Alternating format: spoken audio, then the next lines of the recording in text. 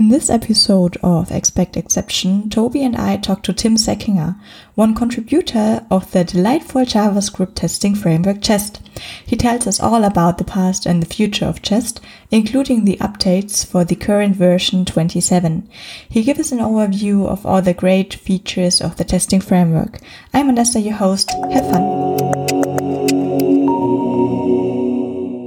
Welcome to episode number 9 of Expect Exception. First of all, if you hear a loud thunder, that's outside of my window and I hope we will survive here. Apart from that, I want to say hello to Toby, who joins me on the show today. Hello, Vanessa. Glad to be here. And as a guest, we have Tim. Hello, Tim. Hi. There's also thunder here. It just started, so you might hear thunder from all directions, unfortunately. But yeah, I hope it'll be fine. Sure, this is real-life adventure podcasting. So how are you? And won't you tell our audience a bit about yourself, who you are, what you're doing? Yeah, sure. I'm Tim. I'm a JavaScript software engineer for, a couple of years now. I'd consider myself full stack, although I do mostly front end, just because typically, at least at the moment, I feel that most companies need front end engineers more. So that's how it usually turns out. I've been a contributor to Jest, the testing framework, which this episode is about, for a couple of years now, a bit on and off, just depending on how much time I have, because it's all in free time. Yeah, that's definitely one of the more fun parts of being a software engineer working on tools like Jest, and looking forward to talking a bit about it. Yeah, great. So you already started to talk about the OSS part of it and that it makes fun to work on projects like these. But before we hop into, I know there's also a Jest version 27 now, and I'm very excited to talk about this. But before we get into the history and the current version and the working in the open source community, can you explain in a summary what Jest exactly is? Right. So Jest is a test runner, but let's say a heavyweight one compared to the likes of Mocha or Tape.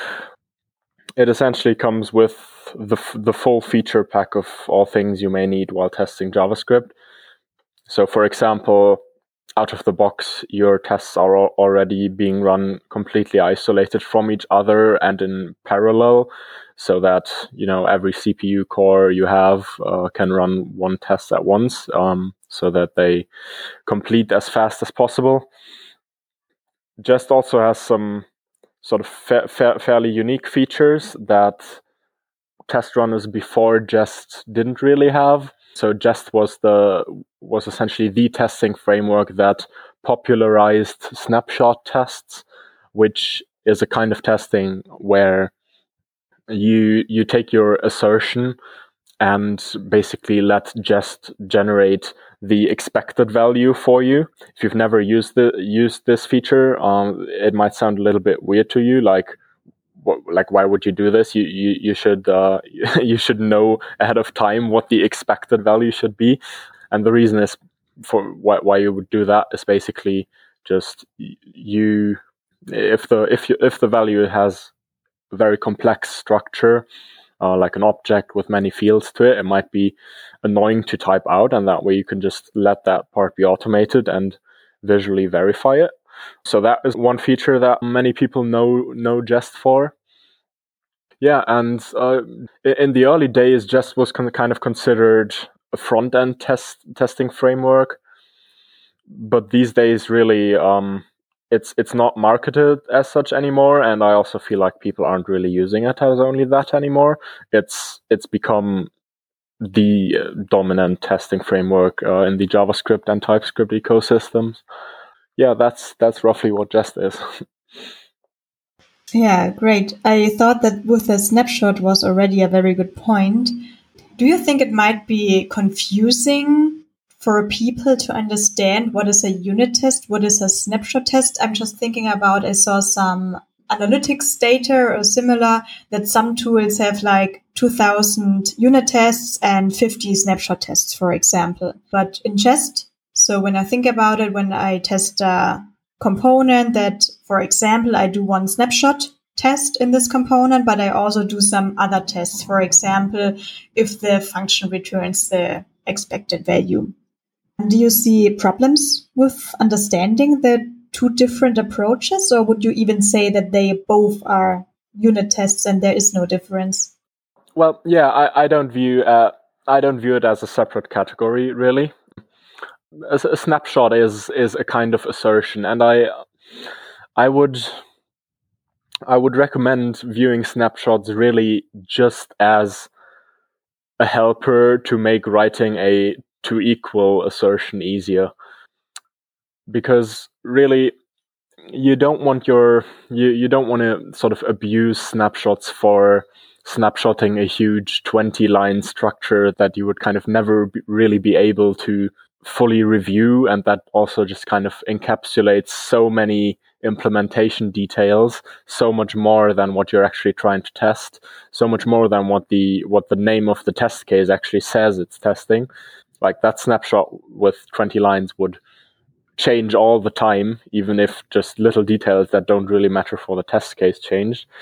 So really, I would say, like, if the snapshot would be practically impossible to write in a to equal instead, it's probably not a good snapshot.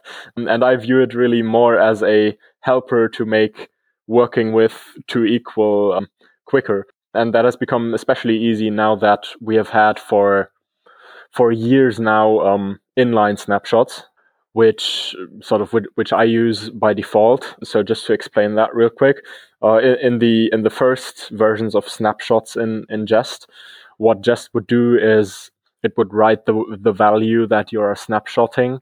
It would serialize it and write it into a separate file next to your test file. And that kind of just kind of takes it out of the test context a bit, which is annoying, especially when reviewing the snapshots in the code. But these days, Jest has inline snapshots, which I wish were just called snapshots now, and the others were called external snapshots, because really I think inline snapshots should be the default method. And in that case, when Jest runs your tests, it will just write the snapshot value straight into a test file. So it looks almost like to equal, just that it says to match inline snapshot instead. So yeah, I would recommend viewing snapshots as an alternative to the to equal assertion, and I wouldn't really say that it's a kind of test category at all, like unit tests are. I had to smile when you said like a huge snapshot test, like 20 lines. I think I saw snapshots of over 100 lines of tested HTML code. And then there are, I guess, two kind of developers. The ones that see all of the changes in the files in all of the single snapshot tests when a CSS class, for example, has changed, and really go through all of the single changes to really make sure that all of them are correct. And that is like a pull request blocking state for hours. And there's the other kind of developer who just says, you know what? I changed the CSS class. It will be fine. Update the snapshots, commit and push. Do you have an example of a good snapshot at the back of your head right now? Yeah, many actually. To be honest, most, like by far the majority of snapshots I write are actually single line. In that way, like often strings even. In that way, very, very similar to a to equal, really. So one example would be, if you're testing on DOM elements that you're rendering in your front end, then I would suggest having test cases for each of the sort of the important aspects of what your component does. And let's say it accepts a prop, and depending on whether that prop is there or not, it renders something in green or in red. Then a snapshot could be taking the color from that CSS and just snapshotting that, which is like a single line saying RGB 123 or something. A non-front-end example would be like maybe sort of log statements or like output that a command line process writes, for example. That would also be an example where a snapshot might make sense, because it's kind of hard to. The output could change slightly, right? And still mean the same to the user. Like the sentence that you're printing could be rephrased or something. So that's why you might want snapshots, to make it easier for you to see, okay, the structure of what it printed changed slightly, but it still looks fine to me. Okay, update it for me. Or often, actually, a solution I would prefer over snapshots is actually something like regex matching, which also kind of gives you that not testing in an overly specific way, so that your test breaks with every single legitimate change even. So not testing like 2 equal 1 concrete value, and not even letting snapshotting do essentially the same thing for you, except in an automated way. But using regexes can often actually help make the tests make your test very stable and prevent it from breaking all the time. So that is often an option that I would consider before even considering snapshots. A final example maybe of where I frequently use snapshots is in combination with mock functions. So when a mock function is called with certain arguments, I might snapshot all of the arguments or some of the arguments. That is another typical example. But as you can see, these will all generally be very, very tiny snapshots, and that is because, as you, Vanessa, have said, if the snapshots get too large, then it becomes hard to actually manually review them, and you risk that people will just stop reviewing them. Both the people who actually sort of cause the snapshot update won't really review the whole thing anymore after it's written or when they commit it, and the code reviewers as well. And also, like with a big snapshot, the other thing is manual reviews or looking through changes in a snapshot should ideally not even become necessary, because you want to avoid encoding too many details in the snapshot. So if you have a sort of tests using regex, or if you sort of introspect like a DOM structure and only pick out very specific elements in the tree, or even look at only the texts in the DOM elements or something like that, instead of a huge snapshot, then ideally you can sort of change the structure of the DOM slightly, or change some CSS properties or some IDs or class names or something, and just not get a red test at all. Ideally, manual reviews, not having these huge snapshot tests not only helps with manual reviews, but it can also help avoid having to do manual reviews. That's the other side of it, I'd say.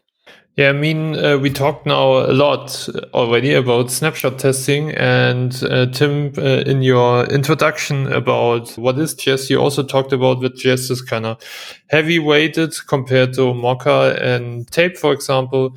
So maybe you could tell us a bit more about other features, like you already mentioned mocking, and also a bit about the history of Jest before we come to the newest version, the version 27. Sure. So one of the other things I already mentioned was isolation and parallelization. So when you have state in your modules, and especially also like state in the DOM. So in the case of when you're running tests in Jest, you're offered the option to have a virtual DOM environment, which is not rendered by a browser. It doesn't do like layouting. It doesn't even have a full CSS engine or whatever, but it sort of provides the basics to be able to render in a DOM environment. The implementation of the DOM is called JS DOM. So just to explain that real quick. But yeah, often like the DOM is a candidate to have state in as well. Like you've put some elements in there, and in the head maybe of the document there are some leftovers.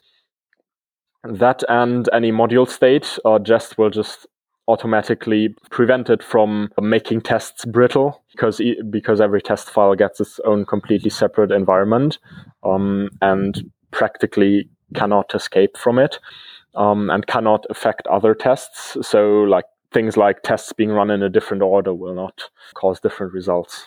And having that isolation, of course, is also what enables parallelization. So when you run tests with Jest by default, all but one of your CPU cores will be used to each run a separate worker process, which each runs one test at a time.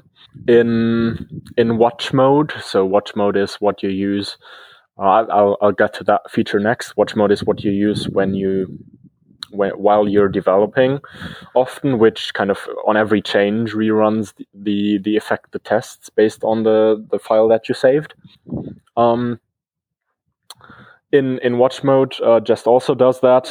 Uses like half of the cores to sort of keep the rest of your system, to your editor and so on responsive. So that's parallelization.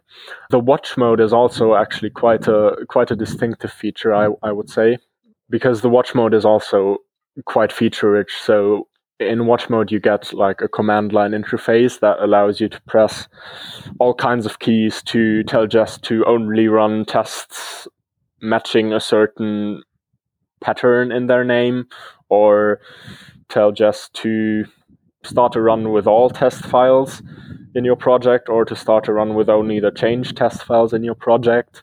And there's even a plugin system for the watch mode where many people have created amazing plugins as well that allow you to, I don't know, for example, if you have a fancy multi-project setup, then there's a watch mode plugin which allows you to toggle on and off some of your projects while you're in watch mode. So you often never really even have to restart Jest. You can just keep it running in watch mode all the time and just press a key every now and then in that command line interface. So yeah, watch mode is also a quite distinctive feature of Jest that I haven't seen in many other places, I would say. You mentioned mocking. Mocking is also one where Jest being like, yeah, the sort of heavyweight batteries included solution has enabled it to deliver some features that others hadn't so far, because Jest actually also controls the runtime of your tests, some things that usually Node.js would do. So for example, module dependency loading. So when you make a require call to load another module, Jest actually handles that, and Node, not the normal Node.js as you would expect. That allows Jest to, for example, offer you the option to just swap out a module completely, which is a very, very nice and easy way of mocking. So you're mocking at the module boundaries essentially, and just replacing one module, replacing one file with another one completely in your tests when you're mocking it. That's also a very nice feature that has made a lot of people's lives a lot easier when it was introduced. Yeah.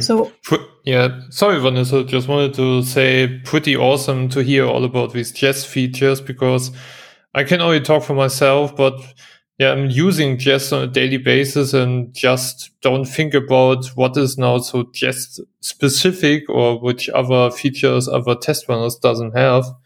And yeah, just reading about it, you just realize how many features are just included that makes your life easier in testing day by day. So it's just awesome.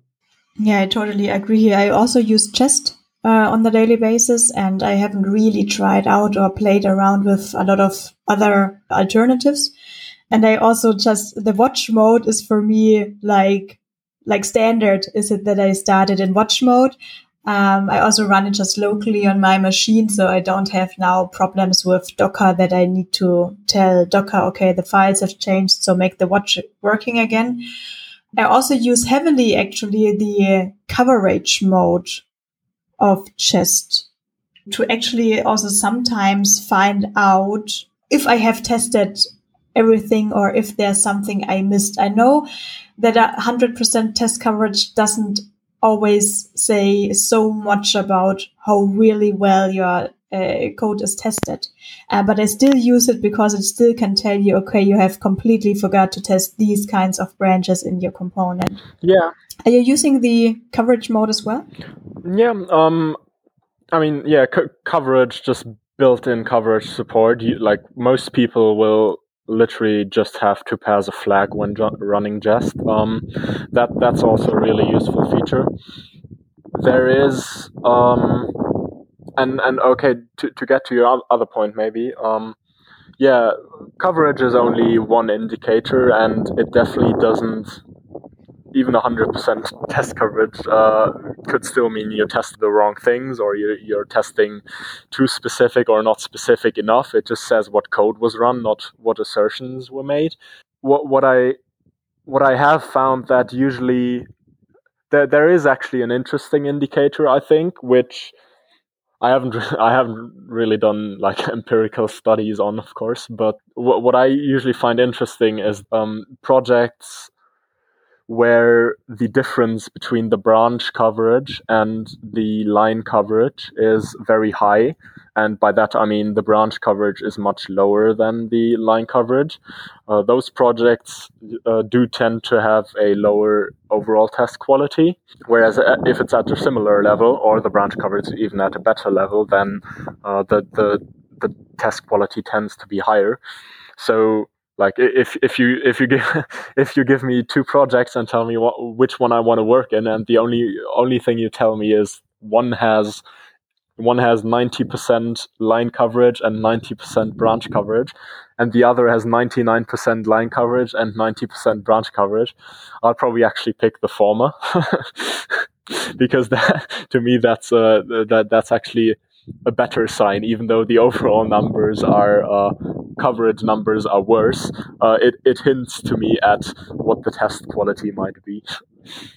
Yeah, but that makes sense, right? So if I want to have a high line coverage, that's not a complicated thing to achieve. So oftentimes I basically only have to mount the component, and already a lot of the files lines are met, especially if I don't use shallow mounts. But if I really use mount and also run through the lines of all of the child components I will use.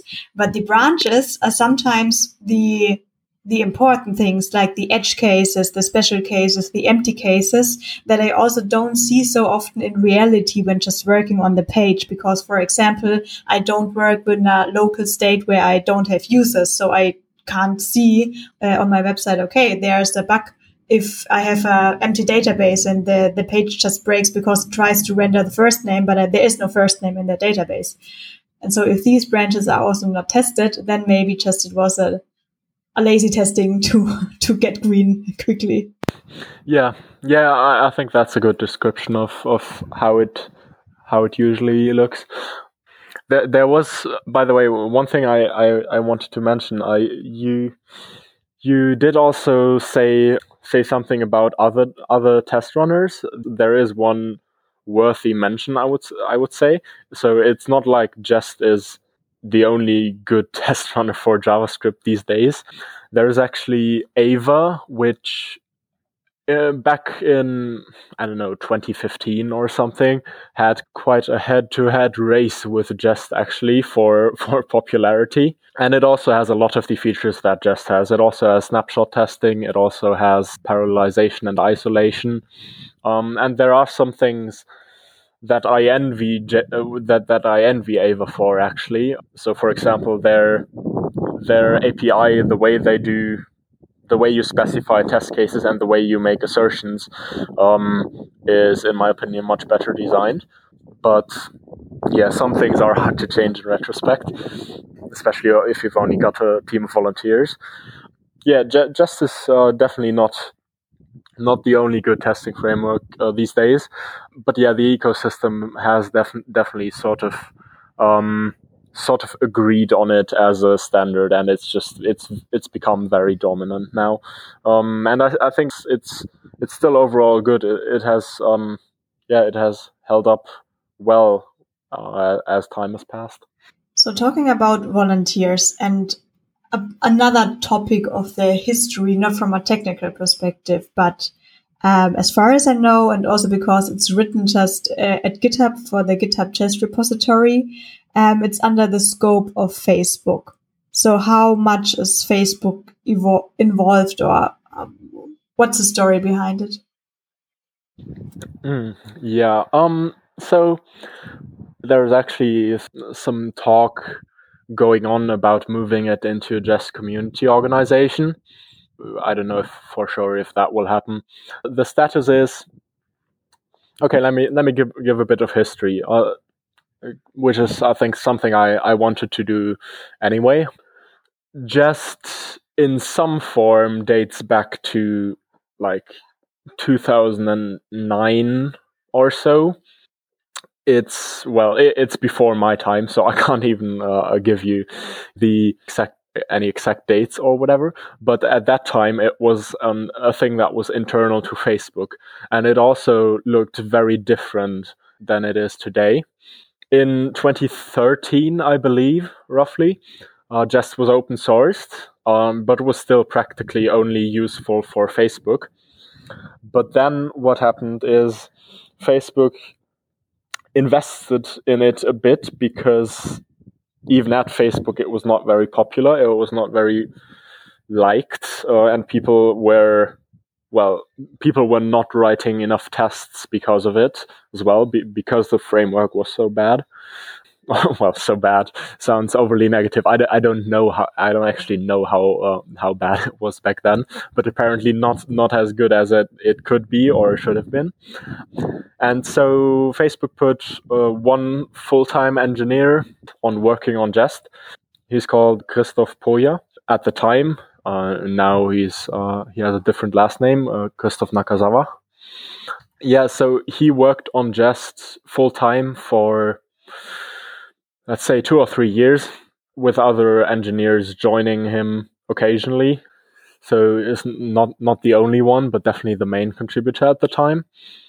Over the course of a couple of years, he essentially rewrote most parts of Jest, and that led to Jest becoming, much more pleasant to use, and also led to Jest becoming or Jest getting adopted by large parts of the JavaScript ecosystem. First, as I've mentioned before, first mostly front-end engineers, but later also other JavaScript engineers, led to it being adopted outside of Facebook as well.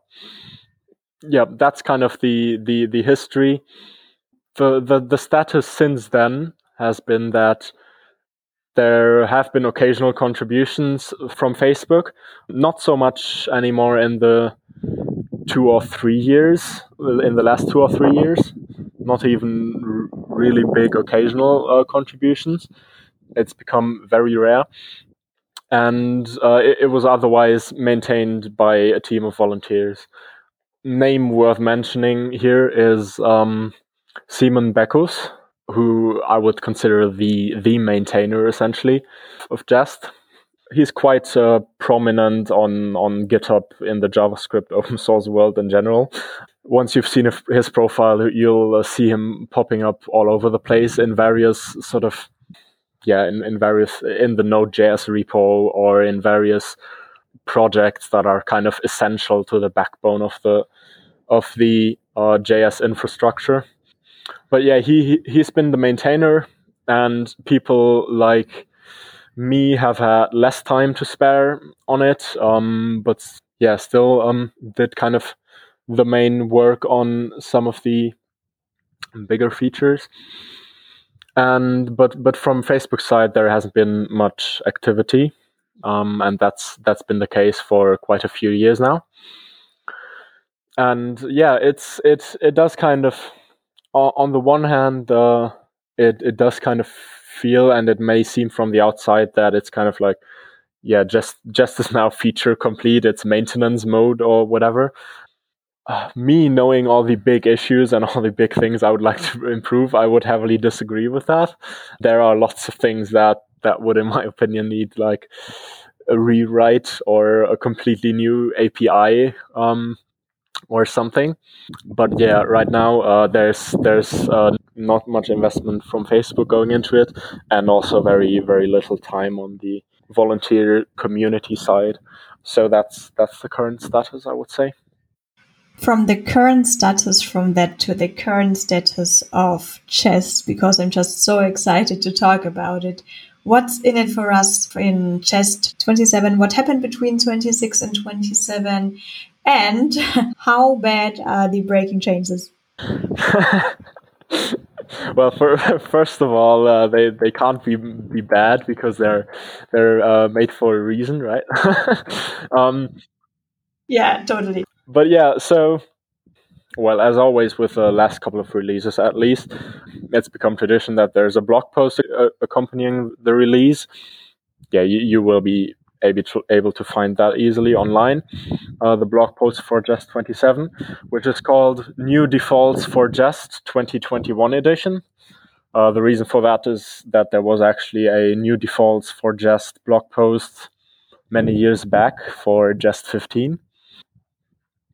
The main things mentioned in this blog post, so the main things that changed in Jest 2017 are, first of all, we've introduced a interactive fail test mode, sort of. So we already had an interactive mode in watch mode where if you have failed snapshots, you can go through them one at a time, look at them one at a time, and decide whether you want to update them or whether something actually broke. That now also exists for failed tests in general. Not so if they're not just snapshots, but just any failed tests. This is cool. Thank you. Obviously, you can't just press update to fix it. So you will have to go and fix it manually. But yeah, that's one feature. Regarding snapshots, actually, I've already talked about inline snapshots earlier. It used to be that you could only use them if your project also uses Prettier, which is a code formatter. The reason for that was that basically Jest would be putting things into your test files, writing values into your test files, and to be able to print out your test file again with the values written in it, it would need to sort of decide on what the formatting of the file should be. And the easiest implementation at the time was to just say, okay, projects that use Prettier just have well-defined formatting.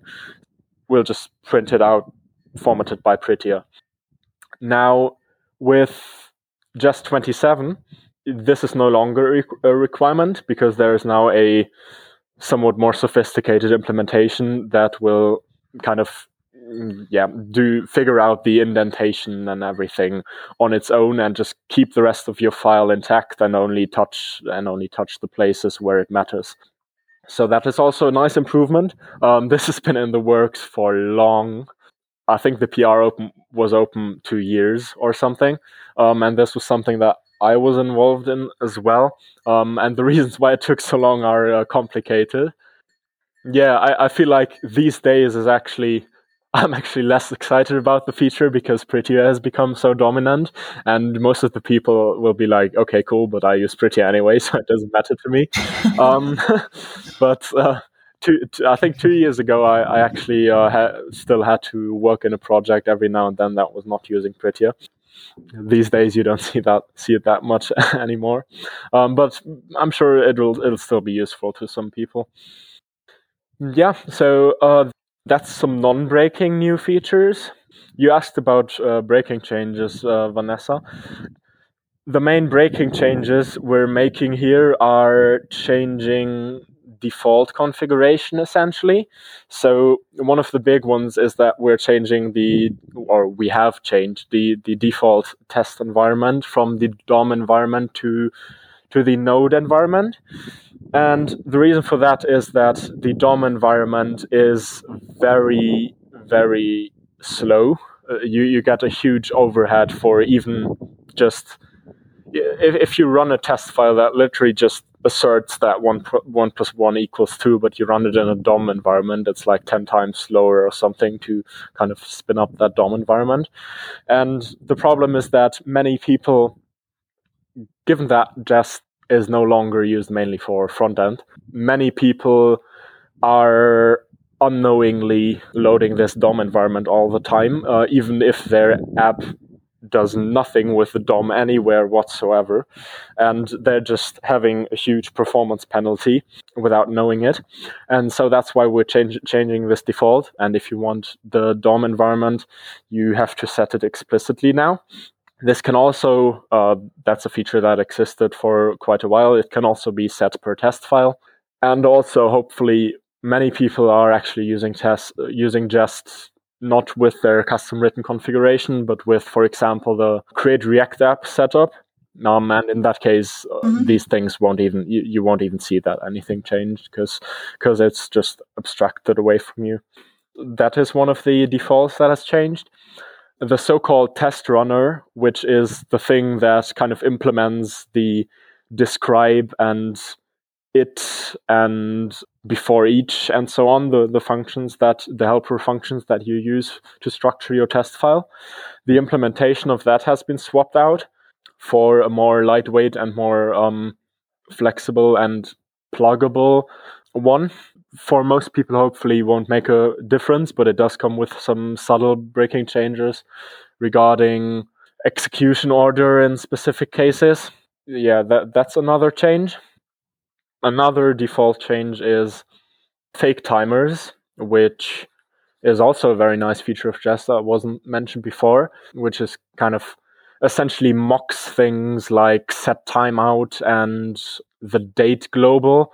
Well, now it mocks the date global because we've also changed the implementation of that to one that has, well, less bugs and also mocks more things. For example, using new date and date.now will now also behave as you would expect when you've mocked timers. So yeah, that's another one. Also comes with subtle breaking changes if you have tests using the old fake timers behavior, and again can be configured to keep using the old ones for now globally or everywhere you use them individually.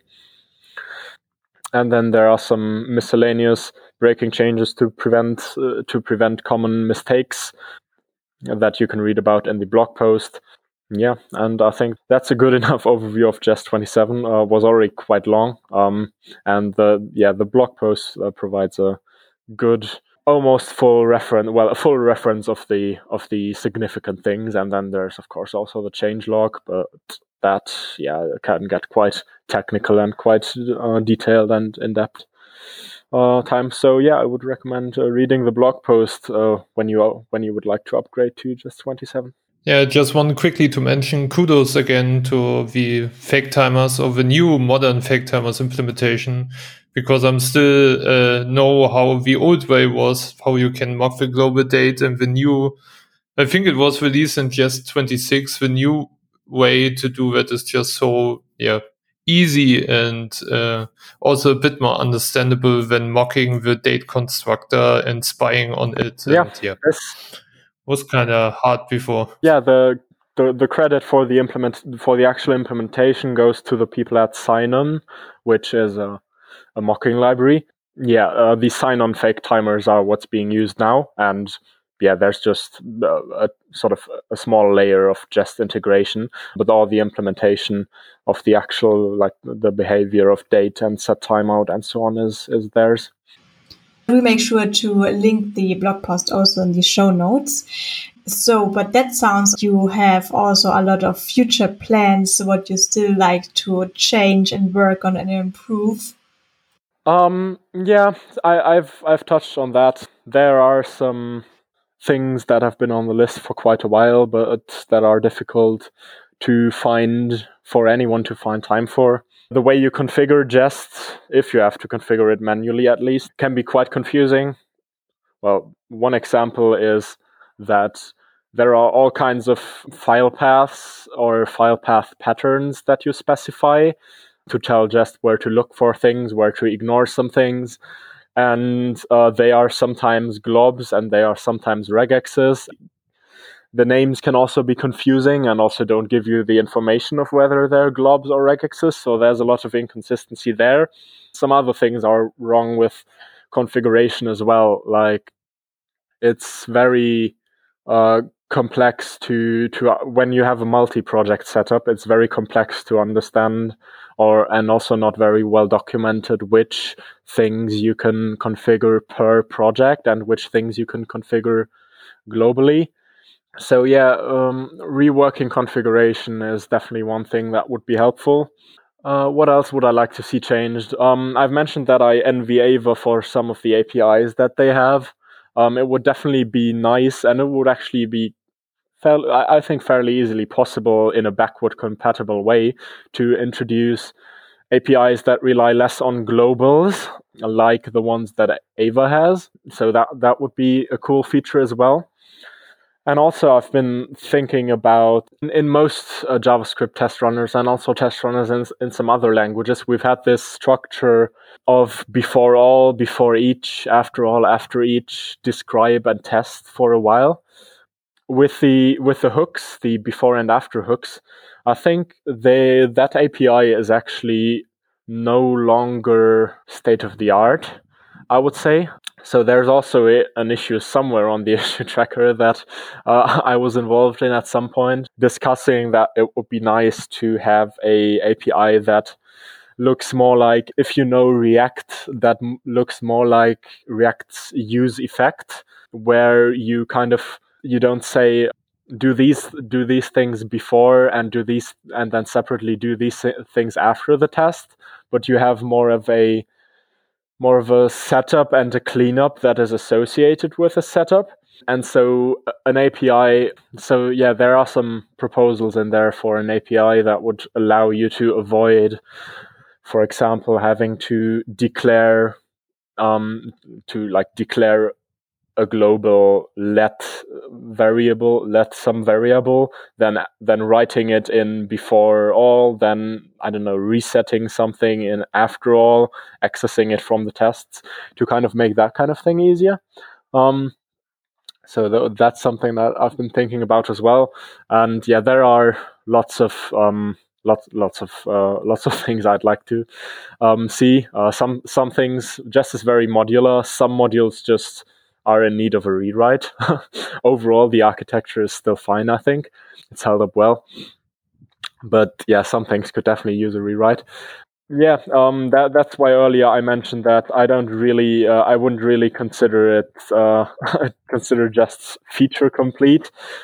For the near future, where there are concrete plans, what you can definitely expect is, in part because it's sort of a process that we've already started, and also because it's not a huge amount of work that depends on people having the time for it. Something that you can expect in the next majors of Jest is, as a follow-up to changing defaults, for example, from JSDOM to Node, kicking things out of the main Jest dependency graph. It turns out JSDOM is not just very slow, it's also very big. Some people do have problems with the install size of Jest, which is, I don't even have the numbers now, lots of megabytes just by installing Jest. I feel like that's sometimes a divisive topic. Some people will just not care about install size at all, but some will care very much. Kicking some things out of the main dependency graph and requiring them to be installed separately, such as the DOM environment, is a thing that can be expected in the next Jest majors.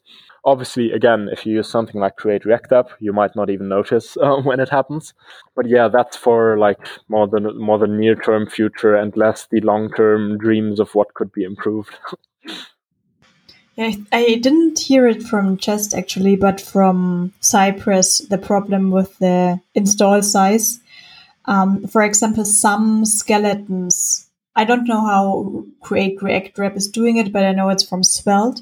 and that it also comes in the skeleton or in Zapper from Svelte, that it comes with the Cypress package not installed. So it's not in the dev dependency Cypress, and a lot of people then enter the issue, hey, you forgot to add Cypress, and they were like, no, just install it globally, that's okay. The messaging around it definitely needs to be good. Fortunately, what Jest already has is actually detect. So, like already, if you are running tests in a node environment, but you probably wanted to run them in a DOM environment because you're trying to use the document or something, Jest already has good error messaging for that. So. Mm-hmm. That's true. That happened to me, and that it was a very, very good error messaging. Yeah, so that'll kind of just need to also include, like, you might also need to install it first, or it could probably even figure out if you have, maybe, but yeah, that messaging probably just needs to be slightly updated, which I'm sure we'll do. Okay, so we talked a lot about Jest today. So maybe for our listeners who haven't had yet a chance or were not quite sure why they should use Jest, could you describe in 1 or 2 sentences why you would suggest that people start using Jest? I would say, well, I mean, to be honest, I would say just try it. Like, you don't have to try it on the project that you're working on right now. Try it on a small pet project, and I think the command line watch mode being such a nice experience, looking so pretty in the command line, and trying out the mocking, for example, which is mind blowing if you have never used it before. I think those things will just convince you if you've never tried it before. That's yeah. That's probably. I think it's a tool that speaks for itself. Awesome. Cool. So Vanessa, any questions from your side? Whether still open? I have a lot of open questions. Are you totally sold out on Jest? No, I was already sold out on Jest, so he didn't really had to convince me, but if I wouldn't have been convinced him, you actually did a great job, and I would now be hyped and test it out. But I already was. I still have a lot of questions, especially regarding the working in the open source community, and especially like what kind of questions you get. But I know that the time reaches already a level that I might even not want to listen to a podcast if there's like over 1 hour. So I also don't want to have it for our audience. And I hope that we can schedule another episode for that. So therefore, I don't have any other questions right now. Cool. Yeah, definitely. Thanks for inviting me to the podcast. Was a lot of fun talking about these things. Yeah, sure. So I can just only say thank you for providing us all of the information. What we still have prepared are the picks. So guests first. Tim, do you want to tell us what your pick for today is? Yeah. So just picked the very last piece of software that I started using, which I started using because I have a new laptop from 2 weeks ago or so, and that piece of software is ZFS, the Open ZFS implementation. And ZFS is a file system which, if you come from, as most people do, if you come from either Windows with NTFS or Linux with ext4 being the standard, or I don't even remember what the AFS is, I think the Apple one, the Mac OS one, which are just, they do files, then trying ZFS or even reading about it will probably be quite a revelation, because as it turns out, file systems can actually do more things that are useful to you. So, for example, ZFS provides snapshotting. So at any time, you can create a very, very cheap snapshot of your file system and revert to it if you're, like upgrading your whole system or installing some new software or changing a lot of system configuration or anything. Also supports RAID levels natively, supports transparent compression and encryption, some things which you may have used other tools for that are just that just come with the file system. And yeah, I've used it for 2 weeks now, and so far been very happy with it. It's been very stable as well. I'm on Linux, so not exactly sure how the situation is for the other operating systems as far as ZFS implementations are concerned. But yeah, it's definitely an interesting thing to read about if you've never really thought about what else file systems could do. Cool. So Vanessa, do you want to go first? Yeah, thank you. I have something completely non-technical. It's a mat for cats. And, there are a lot of expensive and electric and other weird things for cats to play. But this one is a simple interactive mat where you can pull the mat in a way that there are holes inside. And if you have cats at home who are really bored and try to wake you in the night at 4 a.m., I can totally say buy one of these mats for like 30 euro or something like this, and your cat will have something to play instead of waking you up. Toby, what's yours?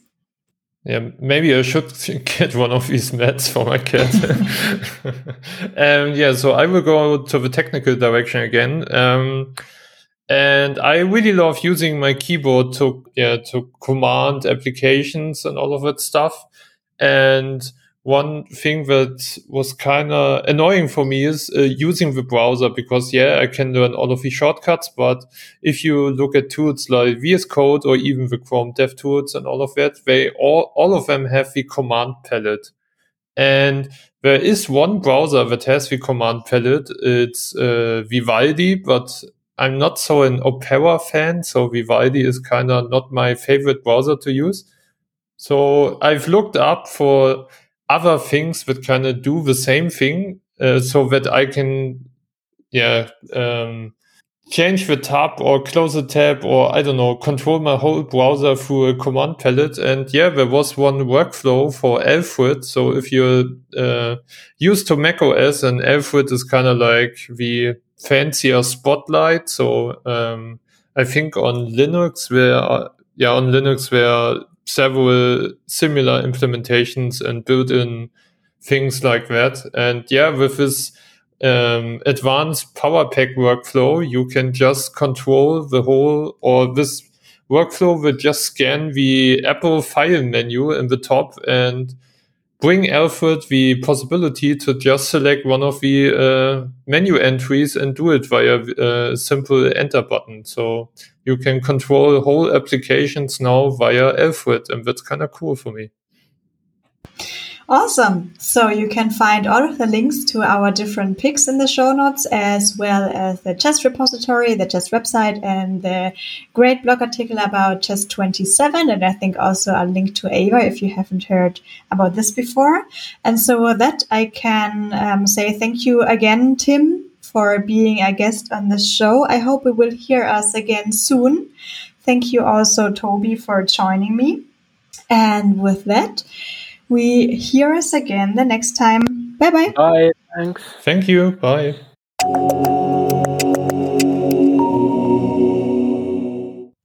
If you liked this episode, make sure to subscribe to our podcast, Expect Exception, and follow us on Twitter using the handle Expect Podcast.